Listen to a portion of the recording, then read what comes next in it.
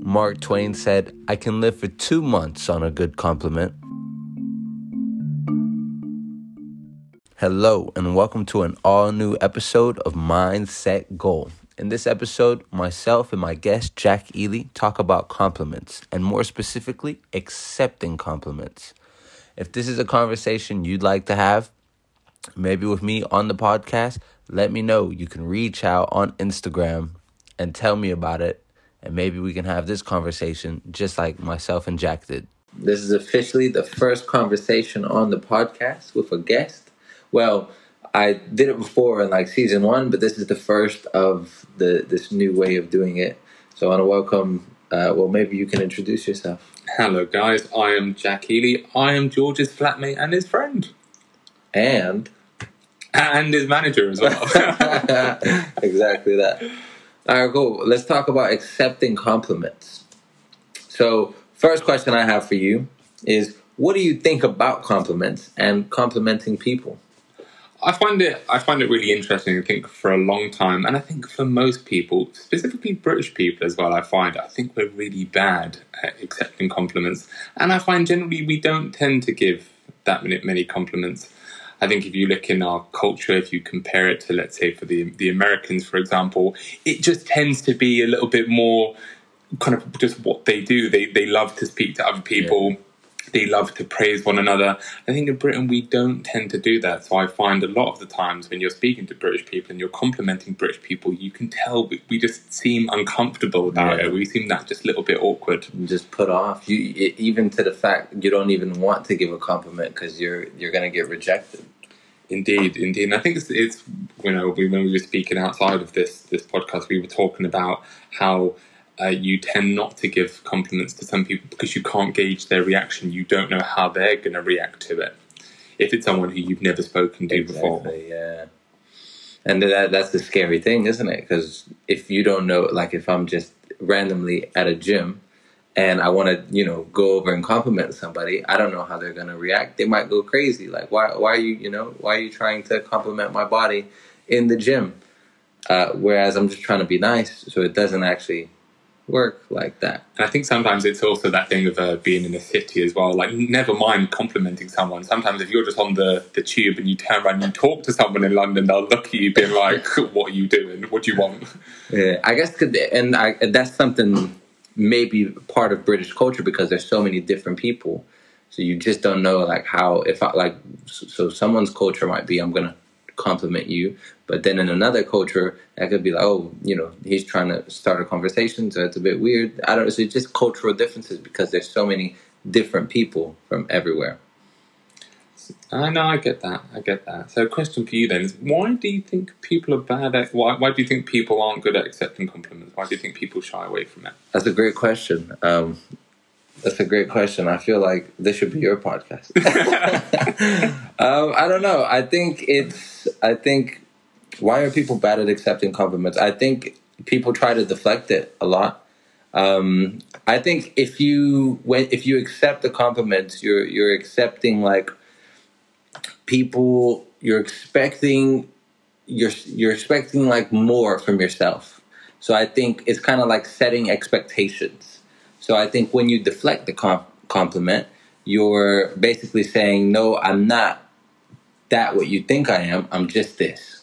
So it's kind of like a safety barrier so people don't get, kind of their expectations raised about you. I think that's such a good point. I think it all boils down to people's low self-esteem, ultimately. And when people compliment you, it kind of contradicts with how you view yourself.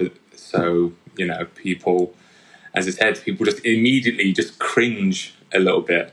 And there's plenty of ways you see people react to it. So some immediately deflect. Yeah. Some kind of try to make it humorous. Some people discount it. So I don't know if you've ever had it when you compliment someone's food. If they've made something, this tastes really good, and they start to give you 10 reasons as to why it could have been better. The lentils, they didn't quite turn out the way I wanted to, yeah. Rather than just accept it and say thank you. So why do you think people, don't accept compliments? Again, I think, as we just said, I think it is that self-esteem thing. I think people, They how they see themselves. They don't think they're as good. They. So, when was the last time you gave a compliment, Jack? Ironically, George, it was to you. It was Wednesday this week, and it was just after you had showed me the presentation that you were going to deliver on Thursday, and I told you that I admired how serious you had taken this piece of work and how dedicated you were to it. And the presentation was great, so you needed to know. Yeah, appreciate it. Thank you. Last time I gave a compliment, I actually can't remember, to be honest, and I tend to give out compliments. No, so yesterday, dropping Courtney off, I said to him, I complimented his mother. I was like, she's a great person. She does a lot for you. So I think that was the last compliment I gave that I can remember giving as well. On the spot is a bit hard to think of as well, isn't it? Yeah. Well, you do tend to give quite a lot of compliments when you're speaking to people. You'd be like, "You the man. Yeah. You got this. You're great." Yeah. But then I guess it's hard to think of when you think of the more specific times where you're being a little bit more serious about a compliment that you're given. Exactly that. So, last question here. What kind of advice can you give people so that they can accept more compliments? I mean, it sounds so basic, but I think part of it is just practicing it, and just by simply just accepting the compliment, just by returning gratitude, just by saying thank you. I always found, for me, when I was first in work and you get some people who'd come up to you and be like, "Oh yeah, no, you look great today," my immediate thing was to try and use a bit of humor, to be like, "Oh, a shower makes all the difference." Yeah. And then I think slowly and surely, over time, you just get a little bit more comfortable with it, and then you can just learn how to say thanks. And then you're fishing for compliments. Yeah, this is it. This is it. No, I think that's great. Well said. I think, I think that the absolute same. Just practice saying thank you, and the more you practice saying thank you without making an excuse for yourself, the better you get. And then before you know it, it's just kind of second. It's just like now. Sometimes it's second nature that I see with some people when they accept a compliment, they'll make a joke or downplay it. It'll just be second nature to be like, thank you, and then get on with it. Yeah. I think that a good thing for people to practice as well is also just to go around giving compliments. Yeah. So what kind of benefits do you think people can get from giving compliments? That's a good. I didn't fucking prepare for that, George. Go on. I don't know. What benefits are there? I think you'd be more confident if you gave out compliments, because it's whenever you go into an unknown place and you go in there, like, say, I don't know what you're going to say if I compliment you, so it's like a bit of unknown. So I think I'd be more confident to do that. So I think I gain a little bit more confidence by doing that. Yeah. Do you have any thoughts at all? No. Jack, thank you so much for taking the time. I really appreciate you having this conversation with me. I hope that you've enjoyed it. And yeah. Look forward to our next conversation. And before I go, I want to leave you with one last quote. Compliments are gifts. Receive graciously and simply say thank you. How are you, Danny? Fantastic. Thanks for making the time. I appreciate it. Likewise. Thank you so much for joining. How is it over there? Where are you now? I'm in Colorado today. Oh, wow, you're traveling back and forth. Always somewhere. That's amazing. You're in London? Yeah, I'm in London, yeah. Nice. Northwest London. I don't know if you've been here. Oh, I love London. It's one of my favorite cities.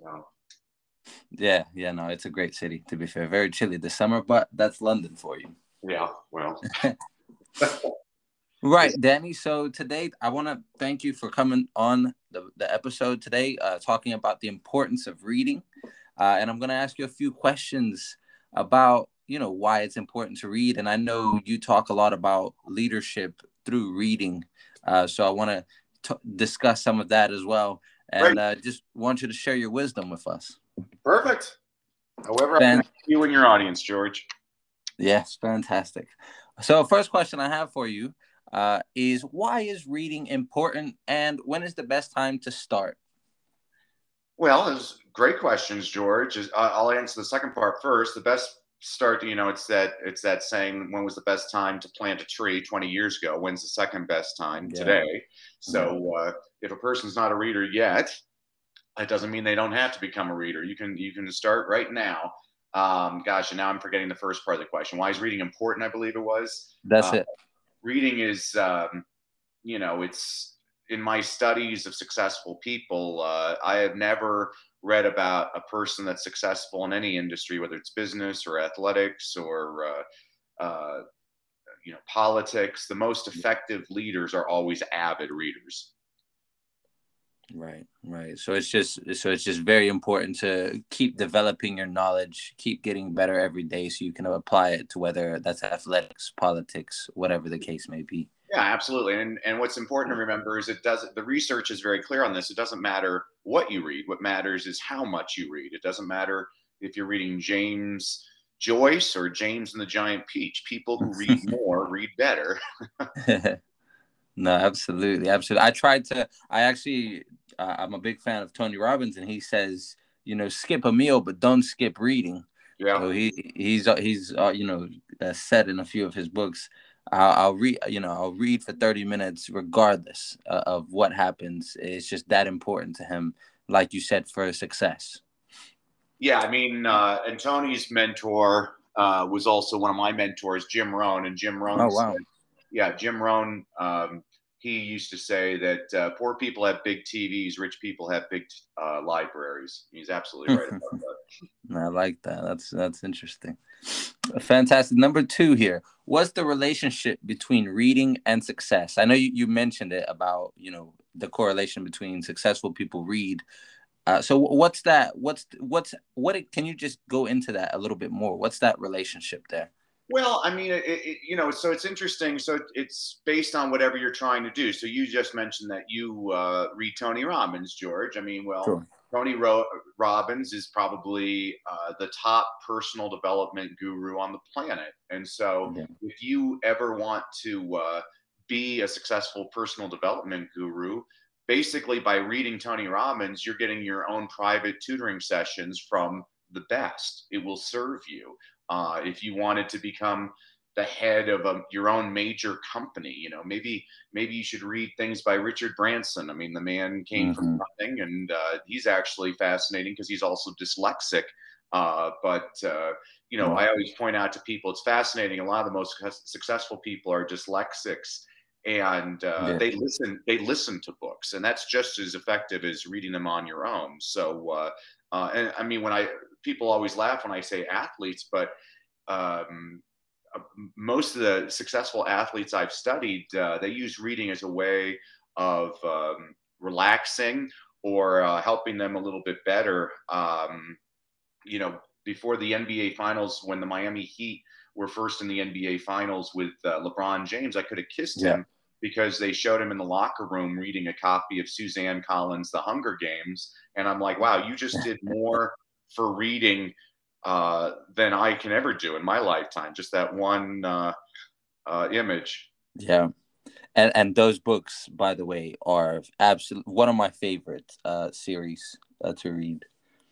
Oh, yeah, absolutely. Suzanne Collins, great writer. Yeah. I mean, it doesn't matter. I always tell that to people. It really doesn't matter what you read. What matters is how much you read. But I always also point out to students that you are what you read, so read good stuff. So, I've been telling this to a lot of people lately. Do yourself a favor, turn off the television news and read something that inspires you and lifts you up.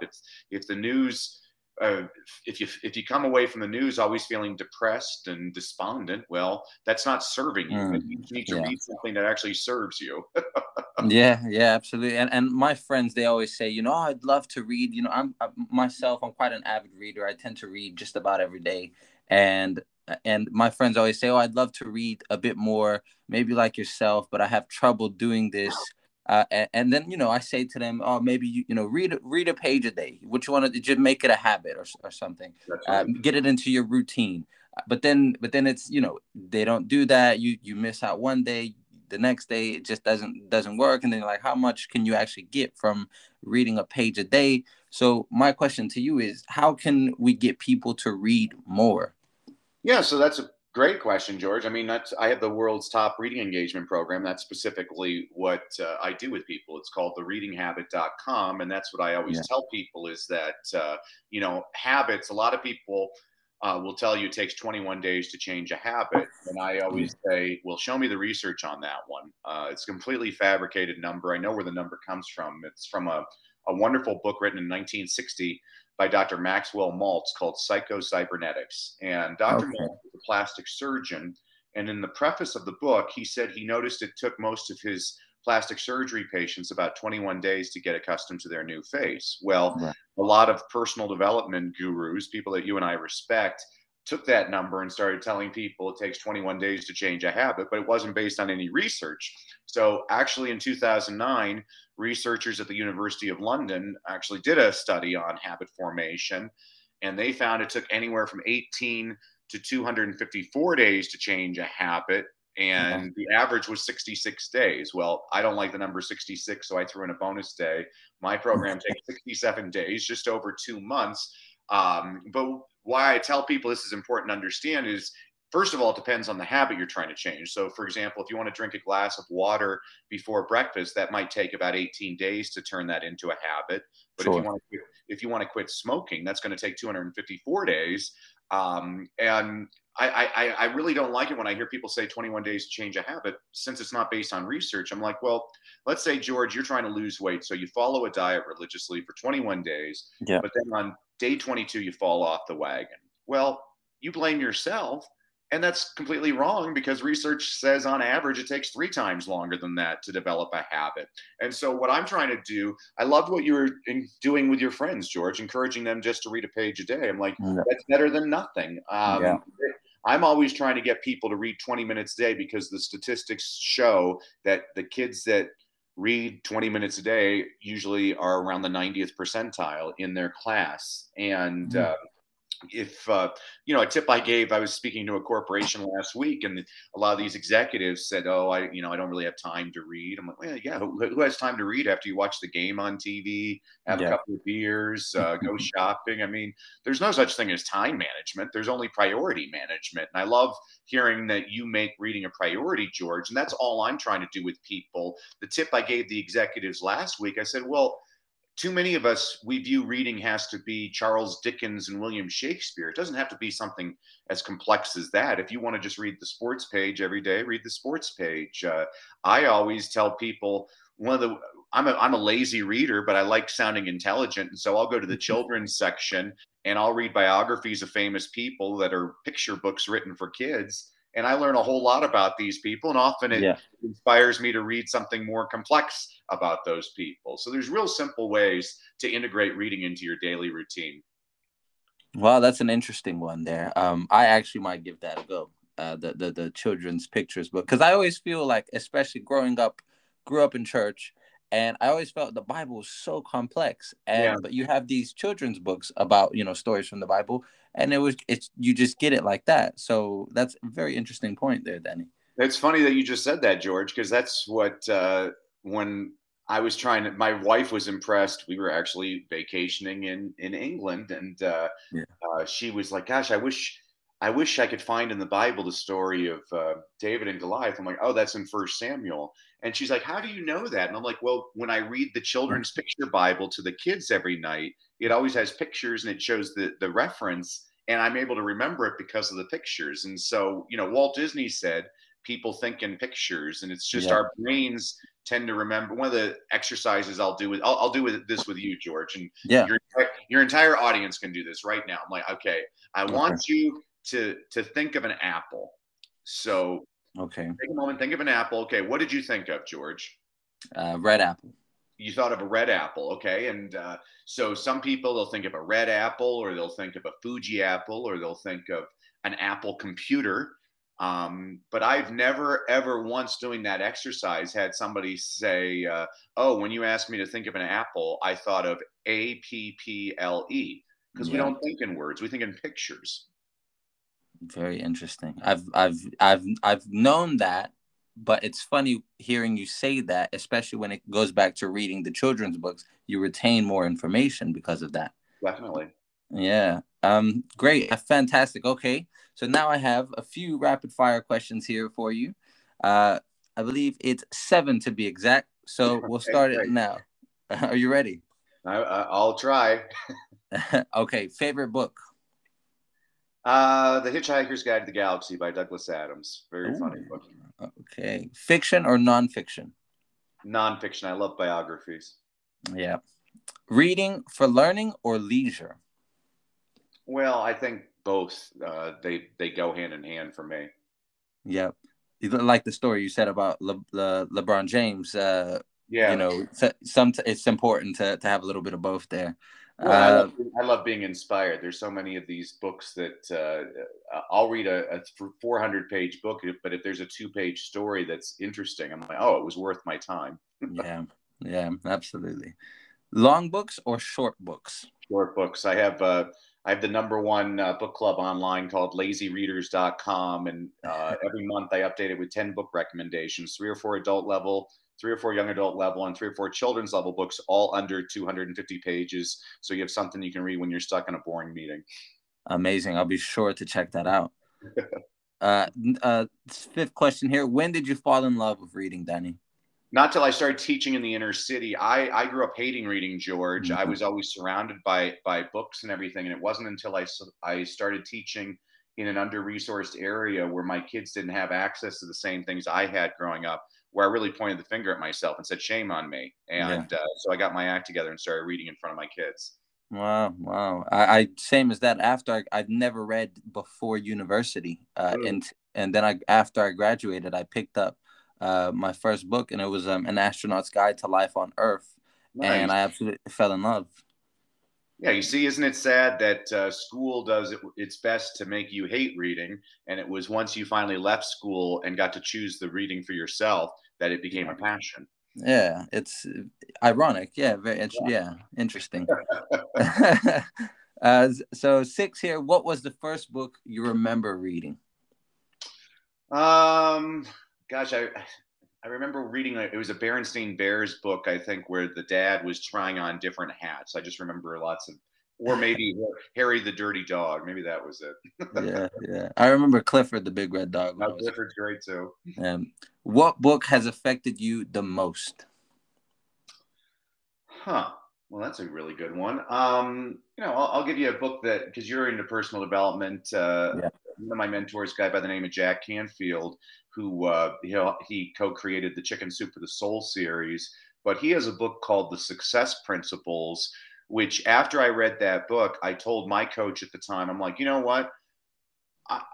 For $20 in this book, it's filled with incredible research, great stories. I mean, it was worth it just for the bibliography. It's basically a $25,000 coaching program in a $20 book. And I bowed to my coach. I'm like, I promise I'm going to meet Jack this year. And within 4 months, I met Jack Canfield, who was he was everything I had hoped him to be. So that's the book I would recommend. Well, absolutely. That's a very inspiring story as well. When you set your mind to something, you can really get it done. Truly. Yeah. Fantastic. Dr. Danny Brassell, thank you so much for your time, for coming on the podcast. I wish you nothing but luck and good fortune and good reading as well. Thank you, George. And just as a quick gift to everybody in your audience, if they go to freereadingtraining.com, again, freereadingtraining.com, I'm going to give everybody a complimentary e-copy of my book, Read, Lead, and Succeed, which is a book I wrote for a principal who was having a difficult time keeping his team positively engaged. And every week, so I said, okay, I'll write you a book. So every week I give you a concept, an inspirational quote, an inspirational story, a book recommendation on a book you should read, but you're probably too lazy because you're an adult. So I also give you a children's picture book recommendation that demonstrates the same concept. That's for everybody. Yeah. And we thank you for all that you do to encourage people, George. We need a lot more of you. Oh, fantastic. Thank you so much for that. And I will have that the links for those in the description. So once again, thank you very much, Danny. Thanks, George. God bless. Thanks. Bye-bye. Bye-bye.